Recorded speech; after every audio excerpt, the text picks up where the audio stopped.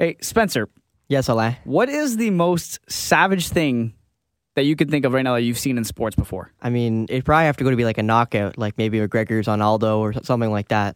Fair enough, but I think we got something funnier than that. How about this? Your old team's head coach, Bruce Cassidy, coming out with the cup, with his day with the cup, and coming out with the Boston Bruins goal song.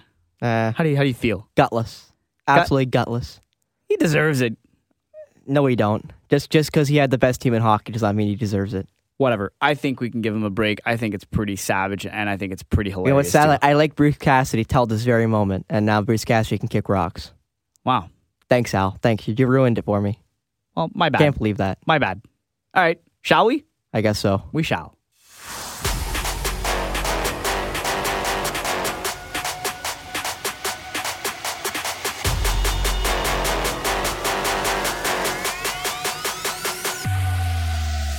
And welcome, everyone, to episode, and I almost did this yesterday on Polar Opposites. Al, is it 15 or 16?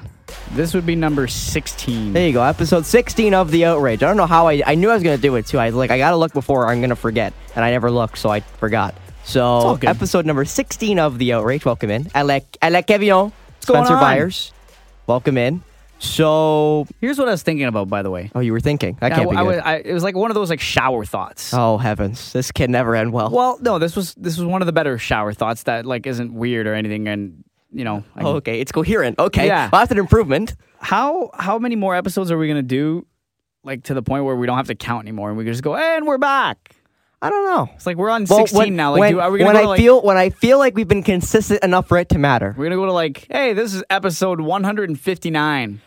Okay, you know what? I'll make you a deal. When we go to multi-days a week, that's when we won't. Multi-day, geez. When we go to more than one a week. We might be able to pull that off. Like, I feel like when the hockey season starts, and you and I are in the full swing of things, that's when Polar Opposites is going to heat up, and the basketball season starts up. That's when you and I are going to heat up, I hope. So that's the hope. Right now, weekly, you know, the outrage will heat up because it needs to heat up more, you know? God forbid you and I need to heat up more. God help us. I mean, hey, we're pulling it off. Listen, before we get further into this, I think I went through the driest day in sports history yesterday. Oh, yeah, no.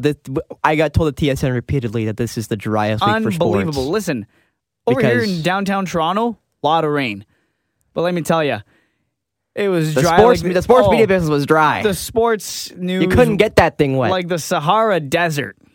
Couldn't believe it. But we still somehow managed to put together a lineup. And this is where I guess I throw it back to you now because, after all, Spencer Byers, this is your show. You are the host. This is my show. Like, Polar Opposites is my show. This is your idea. This is the outrage. Yes, not Polar Opposites, but this is part of the incorporation we've got going on. Yeah, the amalgamation I've continued to try to grow here with CSM alumni. I think it'll do better than what do you think? I mean, yeah, of course. Yeah, of course. We don't even talk about that show. Right. No offense to some people I actually quite like of that Fair show, enough. but we don't talk about that. Anyway, so we're going to talk about the home run derby. Vladimir Guerrero Jr. does pull off the dub, so the Jays now have a home run derby champion who has a whole 11 home runs before the All-Star break, I believe. I love it. It was something like 11. But wasn't much. Al, do you think that the home run derby win for Vladimir Guerrero Jr. is going to affect his second half of the season? Buddy, he's about to go off. And listen, everyone's saying it too. It's all over social media. Listen, he is going to go off. He is going to have a monstrous second half of the season. Do I think he reaches 40 home runs? Probably not. Do I think he hits 30? I think so. I think he could do 30. I think he could do, heck, I'll even go 35. That's how good I'm feeling about it. But Vladdy's about to go off. Now, don't get me wrong. If I'm dissecting his home run derby performance, it's not the greatest. He obviously did better in 2019, hitting 91 in total, whereas this time he hit 72. But what I liked about it this time, though, was his approach. Is instead of trying to empty the tank on every single swing, it was more like, no, we're going to do this the smart way. We're going to do it where I can hit enough home runs to have a chance regardless. And honestly, the fact that he went second against Julio Rodriguez really helped him because I don't know if I liked the chances of, if Julio Rodriguez would have gone second because in the first round, Julio hit 41, which tied Vladdy's record for most home runs hit in a round.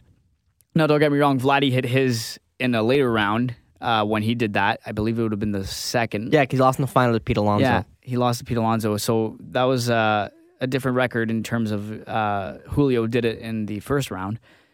So I think it went in his favor in terms of the order, but also the fact that he went back-to-back. Like Randy Arozarena for the Tampa Bay Rays was hot. Like he had a really solid second round, 35 homers. I kind of thought he was going to run away with it because I'm like, man, Vladdy's just barely flirting with 25, the high 20s. So I don't know if he'll pull it off, but he did. And also, first father and son duo to be crowned home run derby champions, being Vladimir Guerrero Sr. and now Vladimir Guerrero Jr., which I think is super cool. And I'm glad that they were the first pair to be able to do it. Well, it's surprising with how many father and sons we've seen. Like, you would have thought, I don't know if Senior Griffey Jr. would have been able to do it, but obviously Ken Griffey Jr., I believe, got one. But like I'll say parent and son duos like that, normally we see, especially in baseball, unlike other sports. Like basketball, normally the father's long gone, right? And you just out of sight, out of mind. Usually the son's usually better than the dad. Like we see with Klay Thompson, for example. No one really knows who his dad is, and he is a great basketball player in his own right. And same thing with Steph Curry. No offense to Del Curry, but yeah, Del's pretty good. But no one's near as good as Steph, though, of course. But I mean, he also, Del's wife gave birth to, Jesus on the basketball floor. Basically, is what. Well, the 3-point shooting Jesus, or God. Of course. Yeah, 3-point shooting God. But do you want to talk about the actual game? Because I didn't watch the All-Star game. I'll be honest. I don't watch All-Star games. I think they're pointless and useless. And I didn't watch it. And it ended 3-2 in favor of the NL with their first win since, I think, 2011, 2012. Been almost 2012. Over a decade since the NL beat the AL, so it took them a while, but they finally did it in an absolute 3-2 great game, I bet. Yeah, I mean, I watched it, and it was like... It was weird because... let's be real here. The pitching is unreal in the majors. It's dominating the game compared to home runs. Like, it's hard. Like, you got Garrett Cole who went no hits, he was unreal. He pitched in his one inning of work. But for me, I actually wanted to spend a bit more time on the Derby because I just thought it was really weird. The game was what it was. I don't care that the NL, won for the first time in over 10 years. I didn't really care. It was a nice way for them to win in terms of Diaz getting that 2-run bomb in the eighth, and then winning the MVP. Yeah, and how scary was that too? Actually, okay, before we go back to the Derby, now this triggered a thought. Lourdes Gurriel Jr. almost went yard on his former teammate Jordan Romano, who then got pulled because of back tightness. Back tightness. Yeah, which I thought was crazy, but at the same time, I was hoping that ball would have been fair, just because I've been really salty. You're a salty guy. I am a salty guy, but I've been really salty with the trade, the Gurriel trade, and Moreno is whatever, fine. I mean, I would have liked to have seen Jansen go instead of Moreno just because of the youth and also the fact that he can rake. He can rake, but he's also not a Band-Aid. Danny Jansen's kind of every time Danny Jansen gets hot, I'm like, well, it's only a matter of time now before he gets hurt again. Yeah. But I really was hoping, because I was hoping that would have been like a really big moment for Lourdes going, hey, yeah, you just traded me. By the way, funny, you traded me and I'm an all-star too. Where's the guy you trade? Oh, not an all-star. And I will stick with this till the day I die. Uh-oh. Lourdes Gurriel Jr. is a much better option at the plate than Dalton Varsho. Well, that's obvious. Everyone's complaining, oh, they can't score with runners in scoring position. Yeah, I know. Listen, people were calling me crazy. Oh, Varsho, great defensive, which is true. He's lived up to that. I'll give him that. He is a stud in the outfield. Whether it's right, left, center, doesn't matter. He is a stud. And they're like, well, it's also a left-handed bat, which is what they need. Great, but he could barely hit 30 homers. And he could barely get on base. Like, he could barely hit with runners in scoring position, whereas the guy you traded for him was leading the team in runners in scoring position the previous season before that. And don't get me wrong, Lourdes Gurriel Jr. might have had a few things to learn in the outfield in terms of coverage. But if he caught that ball dead on, that guy had a cannon. You were getting gunned down trying to go from first to second if you're trying to stretch out, a single into a double. And if you were tagging up from third to home, guess what? There was a chance you were getting gunned down there too. So I will die on that hill that Lourdes Gurriel Jr. should have never been traded because I think the Jays would be in a much different scenario because, well, look, A, he's healthy, but B, again, it's all about the runners in scoring position. The Jays put themselves in those situations to get a lot of runs. They just don't bring them in. They don't cash in. Mm-hmm. So what can you do? But I really like the fact that he was at the All-Star game. He really showed the Jays, like, big mistake on your part.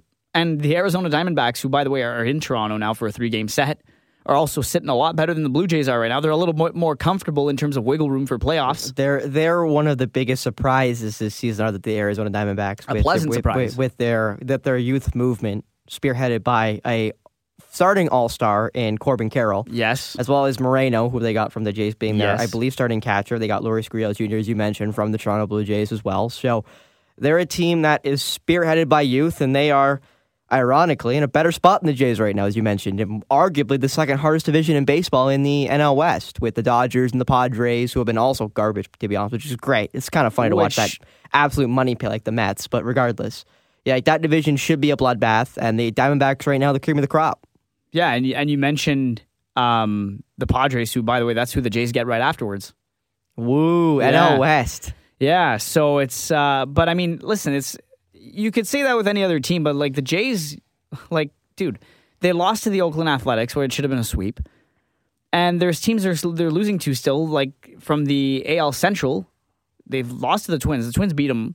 Lost a game to the White Sox. Like, they're losing to every team. Like, they're literally taking on almost like the kind of like Toronto Maple Leafs thing, where I tell you the Leafs are the kind of team where they'll beat the teams they shouldn't beat, and the teams they should have no problem taking care of, well, they lose. But you can't even say that because they haven't beaten Boston yet. And Boston's the worst team in the AL East. Yeah, the Jays are 7-21, I think, right now in the American League East. Yeah, which is not going to be helpful when you're playing against probably one of them in the playoffs. And by the way, if the playoffs were to start today, the Jays get the Baltimore Orioles. Oh, and they're going to get rocked. Absolutely. Rocked. The Baltimore Orioles are no joke, and we knew this.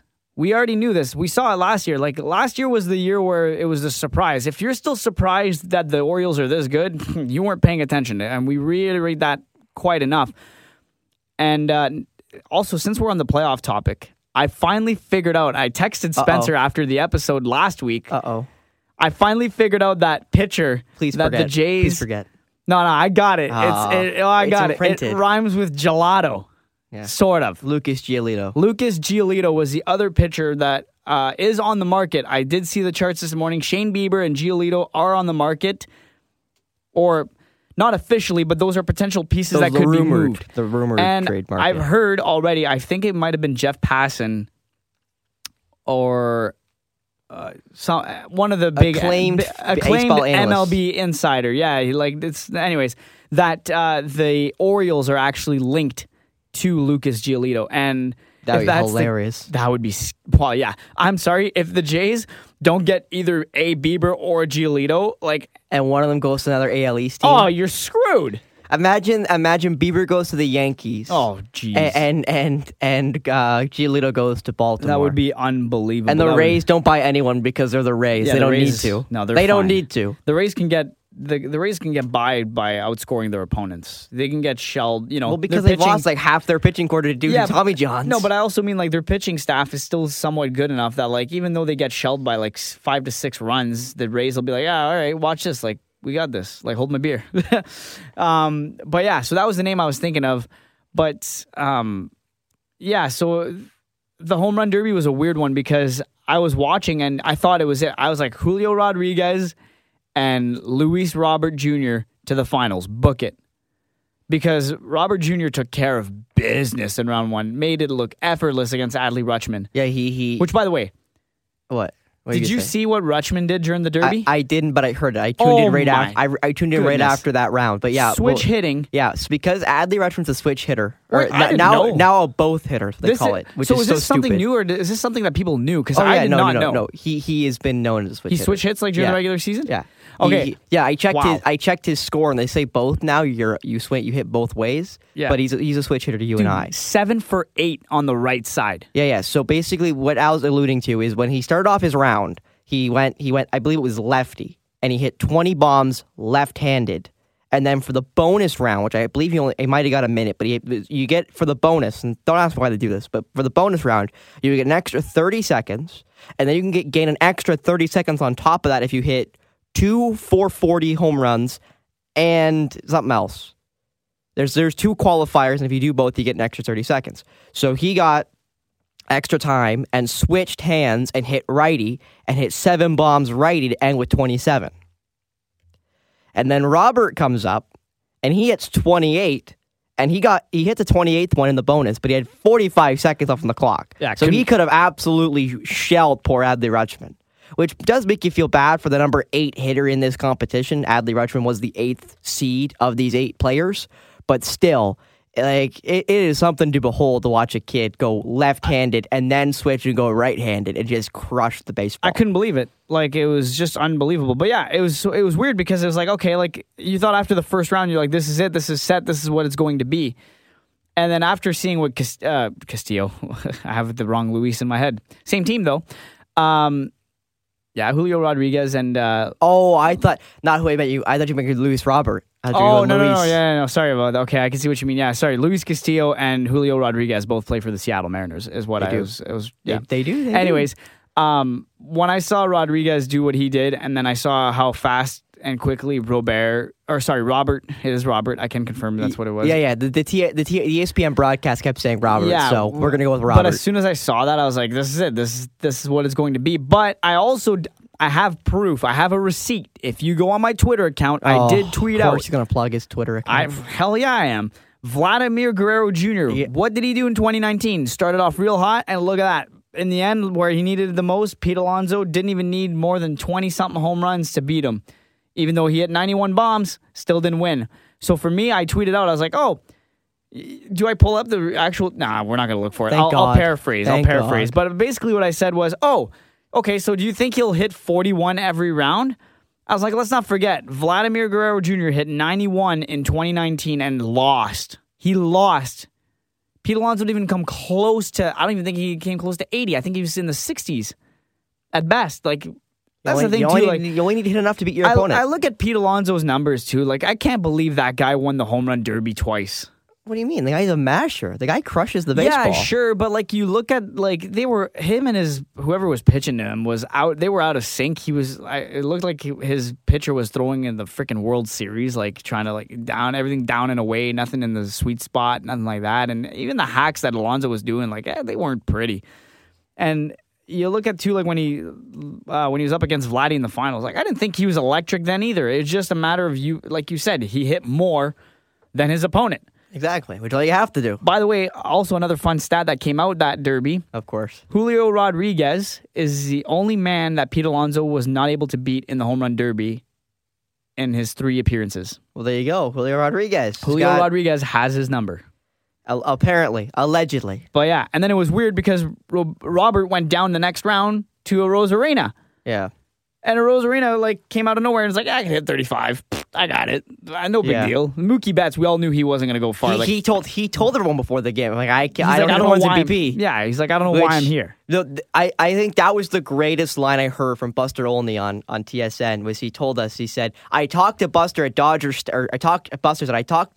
Betts before the home run derby at Dodger Stadium, and he said, I don't even hit home runs in BP. I don't even know why I'm doing this. He said, my wife's making me do it. And it was so funny to hear Buster say that Mookie told me he hasn't even hit home runs in BP. That's great. Like, that's so funny to me. It's awesome. Like, so no W, we know he's not going to do well. So, like, it was weird in terms of, and he had the second most home runs of the tournament. He has some second most home runs out of any of those 8 guys, and he hit 11. Yeah, hey. Like, yo. When the spotlight's on, you gotta, perform or...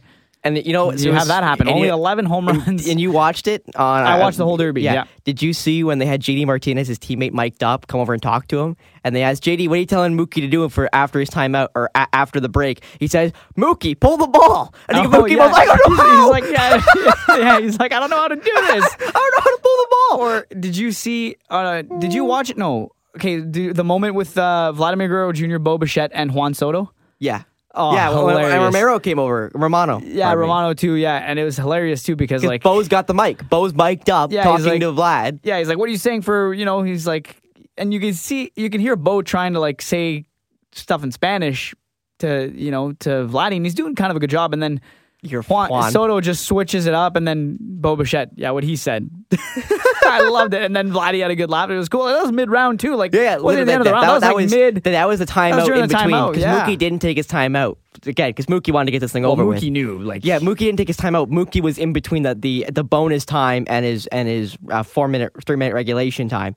Vladdy took his timeout in the minute and a half, which everyone took about a minute and a half. And then, obviously, that moment happened. Which, again, that was hilarious. I don't know why they had the players mic'd up, because they have no intention of talking to the cameras intentionally. So they just want to be there to be like, hey, we did this, now get this thing off of me. But it was kind of funny to hear Mookie, I don't know how to pull the ball. Oh, yeah, that was great. How, JD? Yeah. Do you want to do it for me? That was honestly, like, the fact that so more baseball players should be mic'd up more often, because, like, you do get That's what we want. That's exactly what you expect. And like, Bo Bichette, like, even just by him saying, what he said, like, you relate to that, but at the same time, it's like, man, that's funny. Like, you didn't know Bo was like that, Yeah, and then they ask Soto this question. And he looks over and says, Juan. Oh, yeah. And then it's Juan answers in Spanish. Yeah. But before that, he's like, say it again. He says it, like, say it again in English. And then after that, proceeds to answer in Spanish. It was just unbelievable. That was just... that's what we want. We want these guys to make it more personable. That's what comedy in sports should look like. None of that BS that we saw at the NHL Awards a few weeks ago, that whole scripted comedy where...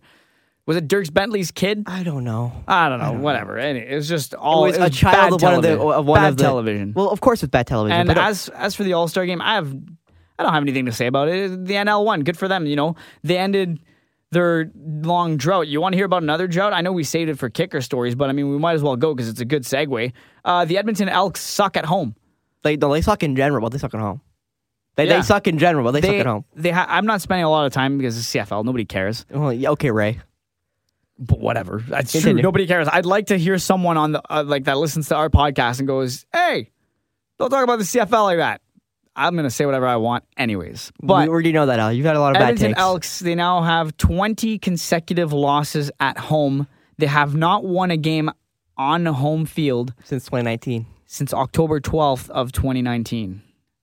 Yep. Wow. You know what's amazing? I was in the TSN. Wow. I was in the booth when the Argos played against the Elks. Yeah. At Edmonton. Yeah. And Taylor Cornelius, their starting quarterback, got pulled after like the second quarter. So I saw their backup come in, and he tried his best to will the team to some points.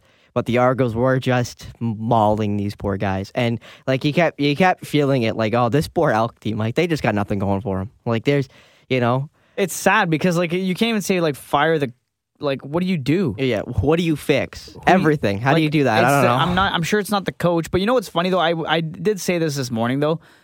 The Elks have not been the same since Mike Riley was traded to the BC Lions. Was he traded or was it a free agent signing? I can't remember. Anyways, once he was gone to beat the BC Lions, the Elks / Edmonton Eskimos were never the same. Yeah. Never the same. And now they can't win a game at home to save their lives. And they can't win a game in general. They have yet to win this season either. So it just makes you wonder, like, what the heck, like, I don't know what to do. First of all, I'm not a football guy to begin with, so I can't tell you, fix your O-line, fix this formation. I don't know what to say. I don't know. But all I know is, like, you're going to blame the coach? I'm sorry, man. Like, maybe whoever's putting the team together. The worst part is they are so bad. I saw a tweet from Arash Madani that in the hotels in Edmonton, they have this QR code thing set up that if you scan it, you have a chance to win free tickets. In this case, it's not a chance. You will win a free ticket because they can't even fill the stadium. It's a big stadium. Luke Combs sold it out a few weeks ago, maybe about a month ago now. That's probably the last time the thing was sold out. And almost 3 years, yeah. Almost 4 years. Like, geez, it's unbelievable. But anyways, I hope they figure it out because I really would hate for that team to, hold the record in the Big Four sports in North America to have the longest home losing streak. That's just embarrassing. I mean, what a way to publicize your league, right? Hey, we have the most losingest team at home ever. I don't know how you do that, but it's crazy, and I hope they figure it out. Well, Al, I assume you want to go with this next, so I'm going to go with Manoah with a start on the Tigers. We talked about it on the Thursday going into it. It's now been a little over a week. Boy, was I wrong. Boy, were we kind of both wrong. We were both wrong, but like I didn't think we were going to be that far off. But Manoah had, I won't say a gem, but he had a really good start. I mean, considering what he pitched in the Florida Complex League a few weeks ago, yeah, he had a gem. I mean, 8 strikeouts against the Detroit Tigers. Don't get me wrong. Again, it's the Detroit Tigers. Like, let's simmer down a little bit here. He's going to have a tough task. I'm not going to spend too much time. 8 Ks, really happy for him. I mean, the only thing I will say this. All right, his tempo looked good. His delivery looked fine. The only thing is that when he came to throw an off-speed pitch, or when it came to the big punch-out pitch, mostly his slider was locating and hitting the strike zone, but what I noticed is that his delivery, when it came out of his hand, it looked cautious. He still looked hesitant. He didn't, which I don't blame you. You don't want to, the last thing you want is to go, have that outing, one of the worst outings in your big league career, and then go back down, because let's be real here, if he butchers that start, he is not coming back at all. I don't care what, you're not. You can't afford to do that anymore. You can't play around. You gotta win, because you got to hold that playoff spot. But that's the one thing I will take away from his start, is that he still looked cautious on his delivery, and I feel like if that would have been any other team, maybe not the Oakland Athletics, but any other team other than Detroit and the Oakland A's, I think they would have teed off on him, just because they're better. Like, there's actual solid hitters in their lineup, other than, Spencer Torkelson, with and a few other guys. But he did look cautious when it came to off-speed pitches, so that still was kind of a concern for me, but at the same time, he got the job done. So, I liked it. I'm curious to see now what the Jays are going to do with the Diamondbacks, because the Diamondbacks are no joke. This will be a big test, and you got to pitch them. You have to. And it was talked about this morning on the show, on Sportsnet, and how the Jays would line up the rotation. So you got a 3-game set against the Diamondbacks. Zach Gallen confirmed is pitching on Saturday, which is tomorrow. So that'll be July 15th. That's a loss. I think if that's a loss. Oh, absolutely. That's a loss. Honestly, I was thinking about it. I'm like, man, if you're betting, I would bet for a no-hitter. I wouldn't bet a no-hitter, but I guarantee you Gallen goes over on innings and over on strikeouts. I'm going to say at at least 12 Ks. Without even looking at the line now, over on innings, over on strikeouts. Absolutely. He's going at least 7 full with at least 10 7 strikeouts. with 12 strikeouts, yeah. Like at least 10. Plus. And they were talking about how Gausman should start tonight, and I'm like, maybe not. Like, if you're going to go, I would actually... You know what? Start Manoah against Gallen. No. Just throw her into the fire. Into the fire, Al. I'm thinking what they should do is you either start Barrios or Bassett tonight, which, by the way, it's Barrios tonight. Is Barrios confirmed? Yeah. Okay. Yes. I saw Barrios expected, I think, on score, so I'm going to go with Barrios. Okay, so it's Barrios. We'll stick with Barrios. If we're wrong, well, the Jays messed it up. Things change once in a while. The Jays messed it up. So what I was going to do is actually start Barrios tonight and go with Gausman matched up with Gallen. Because, let's be real, it's going to be a long Saturday.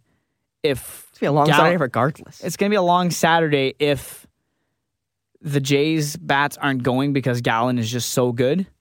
Cy Young contender. Well, actually, if it would have been voted yesterday, he would have won the National League Cy Young, according to votes and stuff. Like, he's a lock right now. So, but as for right now, though, he is a contender. And it would be a long Saturday in terms of, if the bats are cold and then the Diamondbacks' bats are just Corbin Carroll just starts mashing. And Lourdes Guerrero Jr. or even pulls one to left field. Yeah, it would just be a long Saturday. So I think it's better to have a potential pitching duel, because I think Gausman will go at least 6, and I think he strikes out at least 8. Because Gausman's been the ace easily, without a doubt, and he's also up for American League Cy Young contention. So he's going to lose it to Garrett Cole, but he's up there. Definitely not a lock. Actually, it wasn't Garrett Cole.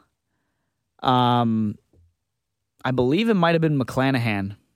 That was a lock. Well, sorry, I forgot. But Cole is definitely up there. I leave the Rays to themselves. Yeah. I leave the Rays to themselves. I don't even count them as AL. Either way, I think I would go with a pitching duel like that. So if I were to go the order, I'd go Barrios tonight, Gausman tomorrow. Sunday, I don't think you want to feed Manoah to the Padres. You don't. Manny Machado. It's only a 2-game set against the Diamondbacks? Or is it? I thought it was 3. It is 3. So who's Sunday? Sunday I go Kikuchi. I go Kikuchi Sunday? I go Kikuchi before Bassett, because I don't think Bassett, as much as Bassett's been good, I still think he's going through stuff, not health-wise. I just think his mechanics / delivery, there's something there. He's not fully comfortable. So I would go Kikuchi ahead of Bassett. And then after that, I'd go Manoah. I'd give Manoah to the Padres. Mm-hmm. Sorry.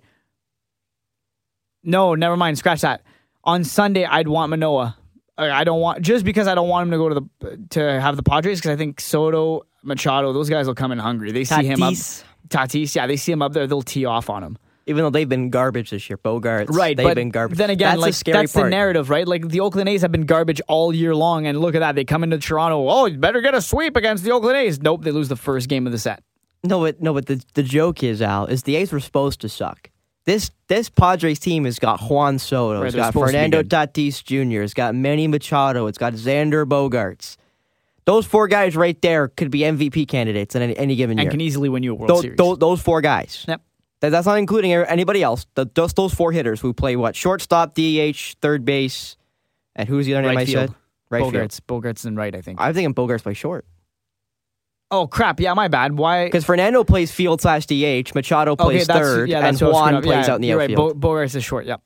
But, Because Fernando can't play defense. We all know that. He's one of the worst defenders in baseball. I don't know why. Yeah, I just don't feel comfortable with Manoah going up against the Padres. Bad feeling? Bad vibes? Bad vibes. As much as I hate the word vibes. What I like about this, though, is regardless, Manoah is going to have a home start.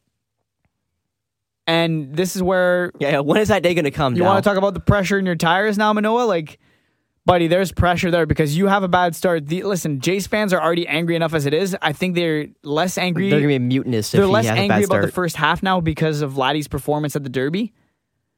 So now they'll blame don't give him a reason to, reignite that fire. Don't give him that spark because I have a feeling Jays fans are going to be ruthless this weekend. Well, they already have been because their team is garbage and they're going to miss the playoffs. But anyway. Yeah, so I would do that. So I go Barrios tonight. I go Gausman tomorrow, match him up with Zach Gallen, and then go Manoah on Sunday for that series finale.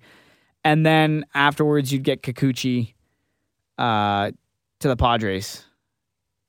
And then Bassett. And then Bassett gave him to the Padres, too. Yeah. And then that recycle.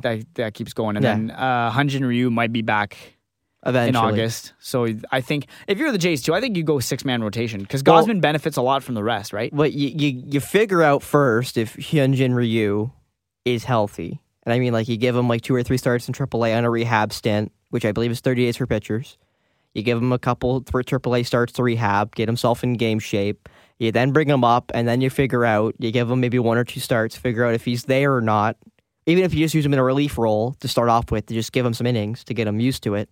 And then you figure out, okay, is there a point in doing a 5-man or 6-man rotation, or do we just do a 5 and have one of the starters as a long reliever? So if something goes to hell in a handbasket, we can have somebody in the pen who can go, the rest of the game. And the good part for the Jays, too, is that they have a guy like Trevor Richards that can help you out. They also have Bowden Francis, who has proven that he can come in to early relief if need be. Obviously, you hope that's not the case, but I think the safe bet here for the Jays would be a 6-man rotation. At least for, they got a tough schedule coming up ahead. Like, I mean, I know like the Padres haven't been as good, but like, if you're the Jays, you can't take anybody lightly. You can't. You just can't. You got to go in there and take it as if like, hey, this is do or die kind of situation. But I hope Manoah has another good start, but I'm interested to see how he's going to do, first of all, because, again, like I mentioned earlier in this part of the podcast, he did seem a little, not so confident with his delivery when it came to throwing off speed pitches, mostly the slider. He seemed a little hesitant in the delivery, so we'll see how that goes. And I'm also interested to see how the Blue Jays fans react if it does go wrong. Well, no, I gotta be honest, Al. Just because you're editing these episodes makes you swear less, which I'll be honest, makes me feel very happy. Makes me feel very happy. Yeah, but, I mean, I don't know. I just don't feel the need to swear today. Oh, okay. You're in a less cussy mood, you're trying to tell me. I mean, hey, I didn't even swear the last episode. I know. That's because you edited it, Al. That's what I'm saying. When you edit it, you don't need to swear. I don't mind editing out a bleep here and there. I'm not going to do it. I know you're trying to get it out of me. I know you're trying to get it out of me a little bit. Squeeze it out of you like a tube of toothpaste. Yeah, that's not happening. Al, before we scoop on baseball, because I know you tried to tell me to rap, but on my lineup, I have something written here, and I want to ask you what you mean. It says, what needs to disappear? What do you mean by needs to disappear? So in terms of what is this, magic? What do you, like, I mean, I wish. What are you, Houdini? No, I'm not that good. I know. What are you, David Copperfield? I'm not that guy, pal. I'm not that guy. You've never been that guy. It was more like the habits, the approach, like in terms of like what needs to go away for the Jays to be successful. Oh, the Jays. Forward. The Jays need to go away for the Jays to be successful. Well, no, not really. But they need to move to Montreal. Which is pretty much I guess a consistent bullpen is what you need, obviously, but that's been fine. The guys have been pretty solid. They need their best players, and this is gonna sound real simple, to be their best players. Wow, they need Vladimir Guerrero Jr. to hit more than 11 home runs in the first half. That's a cliche. They need a catcher to stay healthy. I agree. They need Matt Chapman to show up like he was in April. Yep. They need one of those bench guys, if it's Espinal, if it's Biggio, to show up and be an actual constant. You know what? At the end of the day, what they need, Spencer, is help. They need. It sounded better in my head, but I realized as I was about to say it, it did not sound as good as I thought it did. Let's see if I can do this. Oh, articulate. They need Brandon Belt to not be their Lord and Savior. Well, you'd think that's obvious, but no, you're right. Yeah, but that's what it is. You can't have Brandon Belt with your MVP in the first half. If you're going to summarize what you just said with all the players that you listed off that need to be better, Bo's been fine. I haven't had an issue with him. Bo was the only one I didn't mention because he's hitting like 300 right now. Right. Vladdy's been, Vladdy's got a good average. He's just not hitting that home run, those home runs. What he's there for. Which is what he's there for. Exactly. Like, that's what you're paid to do. And like Austin Matthews, I don't care if he has 100 points. He's supposed to be there 50 goals. Yeah. He's got 40 goals, not good enough for him. Bring in runs. You got to score runs. Get some run support for your pitchers. So, mostly Kevin Gausman. Mostly Gausman, because poor Gausman. So many. He's like Jake DeGrom. Yeah, just can't get run support to save his life. Like it's unbelievable. So that's what But that's at the end of the day. If you want to summarize what needs to happen for the Jays to have a successful second half of the season, is they need Brandon Belt to not be their self-proclaimed MVP / he cannot be the Lord and Savior for that ball club. It needs to be the guys that are there and that are known the to stars. Be. It needs to be the superstars. It needs to be Vladimir Guerrero Jr. They need clutch hitting. You can't just. I don't mind small ball. I don't care as long as you bring in runs. I don't care how you do it. Just bring in runs. Have better at bats. Have better plate appearances. And I don't mean plate discipline. I don't think their plate discipline's been awful. It's just a matter of like their approach. Like. Mm-hmm. Clear your minds. Start having fun again. And that was something that was brought up too, is that this team, the way it's structured now compared to last year was a lot of fun. Teoscar Hernandez, Lourdes Gurriel Jr., Vladdy, all those guys were having fun. There was it Labarrio? That's what they had? The little club, the little group they had in their dugout got broken up with the trades, right? And I think that's what needs to happen for Vladdy. I'm glad he's taking it seriously. I'm happy for him. But Vladdy plays much better when he's having fun. And I don't think he's having as much fun because of the atmosphere in the dugout and in the clubhouse. Not saying that someone's coming down hard on somebody about their play or anything like that. No, I just mean he needs that light breezy environment, like what we saw at the home run derby. That's what he needs to be successful, is to just have fun, clear your mind, go up to the plate, and not just Vladdy now. This will be my last point to that for what needs to happen for them to have a successful second half. Just clear your mind. Stop trying to be the hero. Don't put it in your head, I'm this guy. I have to be him because this is what. Yes, don't get me wrong. The Jays brought you in to be, the guy that can bring in runs and all that. But they're not asking you to, move the moon every game. Mm-hmm. Go up to the plate, look for a pitch, look for what you like, look for something that's in the zone or whatever you're comfortable with hitting, and make contact. Mm. Don't think of this. Don't think of the scenario. Just go up there and you go, I got a baseball to hit. Yeah. And then whatever happens, happens. Let it happen. But until then, they got to loosen up a bit. They got to loosen up at the plate. And yeah, again, for the third and final time, hopefully, Brandon Belt cannot be their Lord and Savior, because the fact that Brandon Belt was their best player in the first half of the season says all you need to know about how the Jays season's going so far. It's the case point to what the problems have been in for the Toronto Blue Jays, as Al continues to throw the finger at me, and no, not the middle one. So before we get into the NHL, I wouldn't do that. Oh, you lie. You've definitely put me off at least once or twice, and I probably deserved it. But I'm not saying that. Enough. But it's, you definitely have. Right. Yeah, I think you're right. I might have done it a few times. Oh, you probably did it before you even liked me, because remember you and I talked about the first episode that when you and I first met, you were not a big fan of me, which was kind of funny. Yeah, and it's crazy too, because like when we talk about it, I think for those of you who listen to us on a regular basis, you've heard me say this a few times. It blows my mind that me and Spencer have a podcast together and can be in the same room together for more than 5 minutes, because I could not stand him the first time I met him. But Because I'm great, he eventually warmed up and we're like, hey, this guy's kind of sick. Can I say the S word? I mean, you're going to edit it, so are you going to want me to bleep it out? Well, I mean, I'm probably going to want you to bleep it out, but regardless. Spencer was a shithead. Oh, there you go. My sister probably agrees with you on that one. Yeah, there you go. I forgot about that. That's great. Gotta love it. But anyways, it's cool how things work out sometimes and it happens. Now we have a kick-ass podcast for you to listen to. You're welcome. Mostly, I'm saying you're welcome on Spencer's behalf because let's be real, I don't think I'd be on a podcast right now if it wasn't for him. It was all his idea. It's all credit to him. And yeah, you got him to thank for all the content that we're bringing you. You know, the content we will bring you.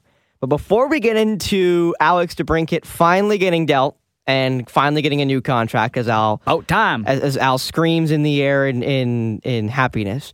You wrote this down in the lineup, so I want to give you the chance to talk about this. So Ben Stetler, who was the Oilers super fan, was the little kid that the team kind of galvanized around. He had cancer. He passed away last Play La Bamba, August. Baby. Yeah. That's how you might know him from. Yeah, he was the fan that the Oilers team last year really galvanized around. He passed away last August, and his family continues to rain bad news, it feels like. It's so tough. I couldn't believe this when I read this on Twitter late yesterday afternoon / early evening, I guess you could say.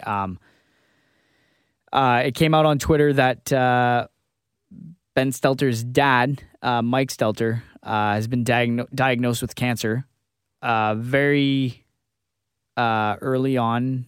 In terms of like news, I guess you can say. So like we don't know what stage. There is a GoFundMe page. You can find it on his Twitter page. Just type up Mike Stelter and you'll find him. He's not hard to find. It's pretty out there. And it just sucks because it's one of those where like something bad's happening to really good people. And the Stelters were actually there to present Connor McDavid. I believe it was the Hart Trophy. The Hart Trophy Award. Well, he got a bunch of them, so I mean, you can pick which trophy you got. They were there. They were at the NHL Awards, and they were there to give him to present him with his award, and also McDavid donating $20,000 to the Ben Stelter Fund, thanks to Paul Bissonnette actually, who was like, "Hey McDavid, you say this to the camera. If you thank the hot tub to the camera, I'll donate $10,000 to your charity," and then McDavid matched it, and then it ended up, anyways. So it came out on Twitter that he was diagnosed with cancer. He had back pain and then got an MRI, and as a result, it was discovered that there is a tumor that developed on his spine, and he has to go to the United States to get treatment because it's not treatable in Canada. Well, that's a dangerous place to be. Yeah, so... But anyways, I just wanted to mention it because Ben Stelter is a very well-known name in the hockey community, and so is that entire family. And if you can, maybe check out their GoFundMe page or try to, maybe put a couple dollars towards a cancer charity of your choice or whatever, just for research and treatment. Because I mean, this really sucks because that family's been through a lot, and now the fact that they somewhat have to go through that again. It's not the same tumor / cancer that Ben had. Ben was to his brain, and Mike's is to his spine. But I just wanted to mention it just because I really hope this one has a better ending. You'd have to hope so. So I don't know if they'll listen to the podcast, but we're thinking about you. We're sending our well wishes. We hope that you beat this thing. Put up a good fight for your little boy Ben, and hopefully you could stay with us in the long run. But so go check that out on Twitter. Mike Stelter's page. I don't have his handle, but again, he's not a hard guy to find. If you search up his name in the search bar, his GoFundMe page pops up right away. So go check that out. Make sure you show your support because that family needs all they can get right now because it's really unfortunate circumstances right now what that family's got to go through. Well, I don't know if cancer's ever touched your family. I have to assume it has. Cancer, I feel like, touches everybody's family. On my dad's side mostly, but no one close enough to me. I guess you could say that it's affected me, but... So you've been one of the lucky ones, trying to tell me. I wouldn't say lucky ones because I did have... so at my high school graduation, his name was Brady, and he had beat cancer, and then he was in remission, and then it came back, and then a few months after graduation, he did pass away. which was tough because alphabetically we were sitting next to each other in the auditorium, and we gave him a standing ovation and everything because, like, you know, you graduated while battling cancer and all that, and it hit home. It hit hard a little bit because it was one of those where, like, he was a happy-go-lucky kind of guy, nice guy. Like, not a single person would say anything bad about him. Like, he was really just a kind soul, and so that's probably as close as it gets in terms of how cancer impacted me. But cancer has I'm sure, like you're about to say, Spencer, impacts everybody in a different way. Touches every family. My sister passed away of it. My grandmother passed away of it. Her father passed away of it. My aunt technically still has it. So, touched my family a lot. Likes to. I don't know why, but it likes to touch my family a lot. But, no, it's important to talk about topics like this, even though it definitely puts a dour, as obviously you can tell with our somber tones, that it drags down things. No, but it's important to talk about because everyone deals with it. And it's the thing of, you know, if you talk about it, it makes it more real, which hopefully makes people more aware. And no, you can't necessarily prevent cancer like other things, but still, regardless, it's important to help people when they're in need. And also talking about it, like, can take a bit of weight off your shoulders a little bit, right? Talk to somebody. It's like Liam Hendriks said at the ESPYs. And he beat cancer as well. He beat stage 4 cancer as well. Yeah, now he's back to throwing 95 miles an hour in the big White Sox, who suck, but anyway. Yeah. So I don't know. There's no proper way to end a talk like this, a topic like this, other than just we're gonna move on. yeah, we're gonna stick to hockey. Yeah, just like Ben Stetler's favorite sport. Yep. And Alex DeBrincat, as I mentioned, finally got dealt. He's now a Detroit Red Wing, which I think is great for Detroit. He went home. He got 4 years at 7.5, something like that. 7.5, yeah. Yeah, $7.8 million a year. So I don't have much to say on it, other than if I'm William Nylander's agent right now, I am pissed off. You shouldn't be. Oh, yeah, because Nylander wants 10. Leafs are like, we'll give you 8.5 at best. And then it's like, well, Alex DeBrincat. Okay, here's the thing. The only reason why DeBrincat got 7.5 is because he hasn't been healthy as much. But if DeBrincat's healthy, guess what? He's getting Nylander money, or like he could be in that 8.5 mil conversation. Easily, without a doubt. And this, as much as some people might not want to believe it, this is going to impact Nylander's contract. But overall, though, if where I'm sitting right now, it sounds like there's a stalemate, which I'm not surprised. It's William Nylander. There was a stalemate with Kyle Dubas. What do you think was going to happen with Brad Treliving? And Treliving is not Kyle Dubas. He's not on the friendship side of things right now. He's on the, hey, I'm here, I'm business. You like, I'm going to do what it takes to make this team great. Whether you want to be a part of it, that's up to you, bud. And honestly, I think at this point, it's if Nylander isn't you got to do Nylander before Matthews. Because whatever Matthews' number is, which I think the Leafs already have that number for him, Nylander's going to go, well, I want close to that too. And you're not going to be able to do that. So either way, at the end of the day, you end up moving Nylander. Now, for what? I have no clue. And regardless of what the trade is for Nylander, whether it's a good one or a bad one, you can, heck, unless, if it's Connor McDavid, then you're happy. Which, relax, it's not Connor McDavid. It's not happening. Relax before you bite my head off, all of you listening. But unless it's Connor McDavid, it doesn't matter what the return for William Nylander is, because every Leafs fan is going to see the success he's having with whatever team he ends up on, and is going to go, why the heck did we give him up? That trade is never going to sit right. And the reason why I kind of don't want them to trade him right now is because I want him. I think the Leafs, I don't think it's their if Treliving makes the right moves, I think they have a shot to contend once again and to win a round at least. Hopefully 2 this time, baby steps. And after that, if he walks, guess what? That's a big amount of cap space that you have now. Like, that's a lot of money coming off your books, and the free agent class next year, Spencer, is not going to be that bad. You could pay somebody to come over and fill in those shoes. Now, who is it? I have no clue. Don't ask me that. Plus, it's only July anyways. I'm not really thinking about that. I'm just saying, if he gets traded, no one's going to be happy with it, no matter how great the return is. And if he walks for free, well, you're still not going to be happy anyways because you let him walk for free. But look at it on the bright side of things. If he walks for free, you got money to play with now, and you can go after whoever the heck you want. That's my William Nylander TED Talk. Thanks for coming. Well, yeah, see, and I was surprised you put Nylander on the lineup again because again we talked about it last week how Nylander's in the media circle every single day. Right, but this time there was actually. But what did I say too? I said unless there's actually something relevant to tie him into, I don't want to hear it. Like people were bringing up William Nylander for the last couple of weeks for what? For what? All we knew was just to upset you, Al. I thought you knew that. Just to upset you. Well, it worked. All we knew is that he was in contract talks. That's it. Great. Now there's at least an angle to it where you could say, hey, Alex DeBrincat just got this amount of money. This impacts him big time. And I'm actually curious, though, why do you think this doesn't impact him, Spencer? I'm actually curious now. I want to know. I want to pick your brain. Go honestly, ahead. Very simply, I don't think this affects him because I don't think they're the same player. I don't think they're the same player at all.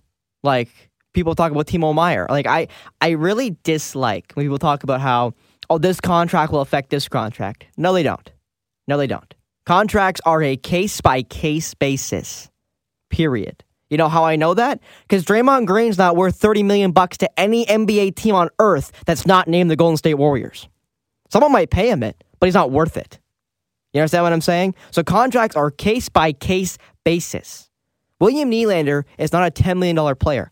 He might be a $10 million player to the Leafs, but he's not a $10 million player. But someone's going to pay him it because that's the expectation. And there are bad enough teams with enough cap space they can afford to pay him that.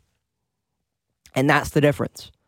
So I really dislike when people look at contracts like, say, the Pierre-Luc Dubois contract that he just signed in LA, or the Timo Meier contract that Timo signed with, I think, New Jersey way early in the process, or this brand new DeBrincat contract and saying, well, that's going to affect Nylander. No, it's not. William Nylander says, I'm worth this because of this. I don't care what DeBrincat got. I don't care what Timo got. I don't care what, I forgot the other name I was talking about, Dubois got. I don't care. I did this. I'm worth this. This is what I'm getting. Because what everyone seems to misunderstand is, yes, Timo Meier's a 40-goal scorer. Yes, Alex DeBrincat was a 40-goal scorer. Yes, Pierre-Luc Dubois is a center and has had some good seasons across the board for both Columbus and Winnipeg. The difference is, not one of them set a point-per-game season. William Nylander has. That's fair. Just this season alone, by the way. He had the best season of all those four guys. So if you're saying all these four guys are going to affect him, you're right. They're jacking the price up. Because all these guys, Alex DeBrincat had 66 points last year. Al, he got almost $8 million. William Nylander had 87 points this year. Yeah, I mean, points. Yeah, okay, you're right. He does deserve to get paid. I guess the reason why I think it impacts it a little bit is because, well, listen, as far as we know, when Nylander says, I want to win here and I want to stay here, this is where I want to be. Lie. Yeah, exactly. Yeah, you said it, buddy. But we haven't heard otherwise. So as far as I'm concerned, it still reigns true. So that's why I think it does impact his contract right now. But obviously, like, we're also not dumb. We can read between the lines at one point. The fact that if he really wanted to stay with the Leafs and really wanted to win with this group, he would, and he would do whatever it takes. And so would other players. Like, again, I've said this on the last 2 episodes now at least. Look around the league at the teams that have won and look at what their contract situations were like. Ignore the Vegas Golden Knights and Tampa Bay Lightning. Those are the only 2 I'll say. Other than that, there were pay cuts taken at some point so that the management could build the team around the core players and afford them so that they could win. This is not what's happening right now with Toronto. And I don't blame Nylander for wanting to get paid this time. I don't. But listen, I think he does know this. I'd be surprised if he comes out and says, I don't know this. But if you want to get paid, you can get paid. You just will not be repping the Maple Leaf it won't and be the paid, blue and white. You won't be paid here, is the answer, Al. You won't Absolutely be paid here. Not. Well, and again, it's because they can't afford him. Like, I don't know where this conversation keeps coming from. Like, I don't understand why this is even an argument. They can't afford him. If the answer is more than $8 million, the answer is they can't afford him. That's the reality. 8.5 is the most they could do. And I don't think it should go that high. Me neither.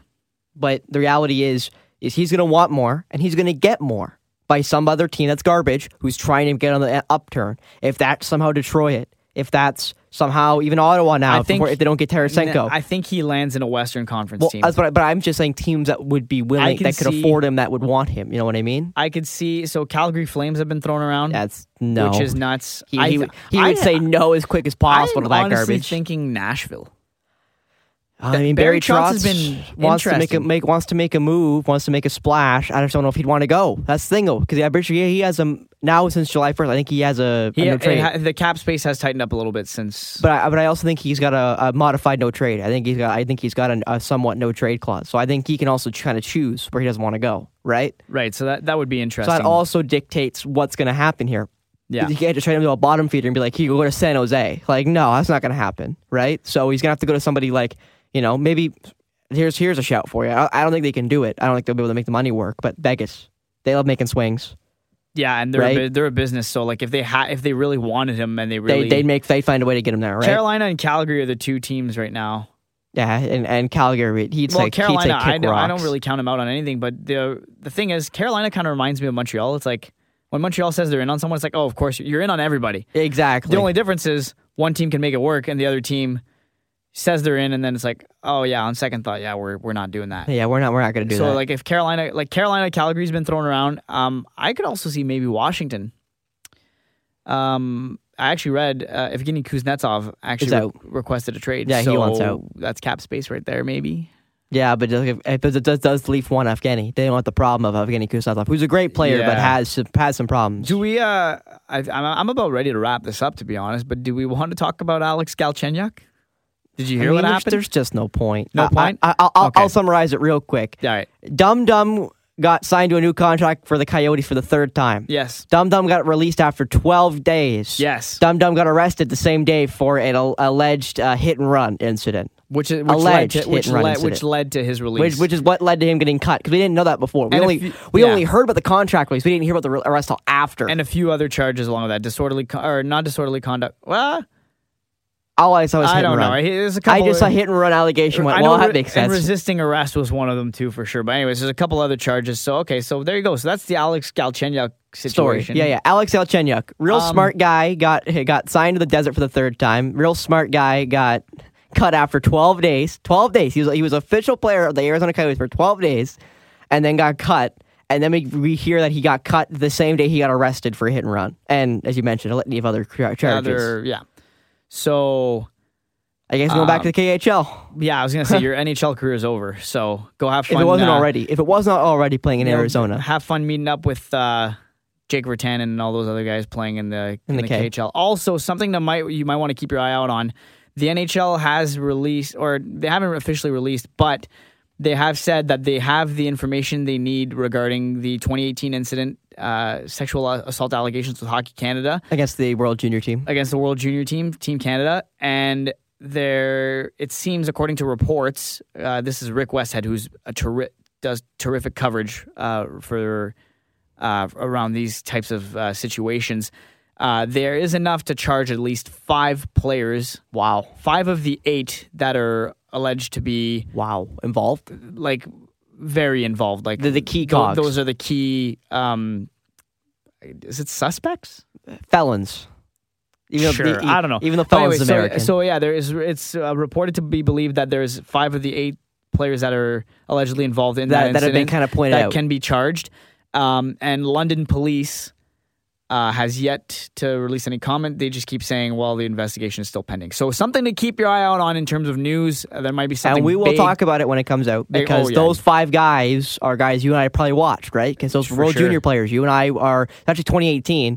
2018, you would have been still at Fanshawe. Yep. If not before going to Fanshawe. I was actually covering. I was there. I was at the game when they had that pre-tournament game with against Czech Republic. See, so at the time they were Czech Republic. Now it's Czechia. Don't come at me. I still know my terms and stuff. But yeah, so I was actually at that game. I was in my first year of college, so it was 2017, 2018. Yeah. Yeah, see, and I would have been still obviously cheering for the Attack, so I was senior the team. Yeah. So we'll see who the players that I'm pretty sure. Wait, where was this World Junior? Was it in Canada? Was it in London? The incident happened in London, which is why London police is involved. Okay, that's what I assumed. It was a pre-tournament thing, yeah. But because wasn't it the actual tournament in the U.S.? No. Was it like Buffalo or something? Yeah. Yeah. So that's why I was thinking that it might be the U.S. police involved, but no, it is the Canadian police. No, yeah, pre-tournament. It was a pre-tournament incident. It took place in London. But that changes things, because if it was in the U.S., it would be a felony. Yeah. Because they use felonies and stuff. They misdemeanors. We don't here in Canada. So we have just criminal code. We'll see what happens with that, but definitely something to keep your eye out on. That's pretty much like the biggest news, the second biggest, like one of the bigger news items that will be coming out within the next couple of weeks, which again, we will talk about it when it does come out. Sure. And we'll talk about the shakeout of whatever happens. Nevertheless, this has been episode 16 of The Outrage from Spencer Byers and myself, Alain Kevion. Hopefully you enjoy the rest of your day, the rest of your weekend. Whenever you listen to this, we hope you enjoy whatever it is you're doing. This has been The Outrage.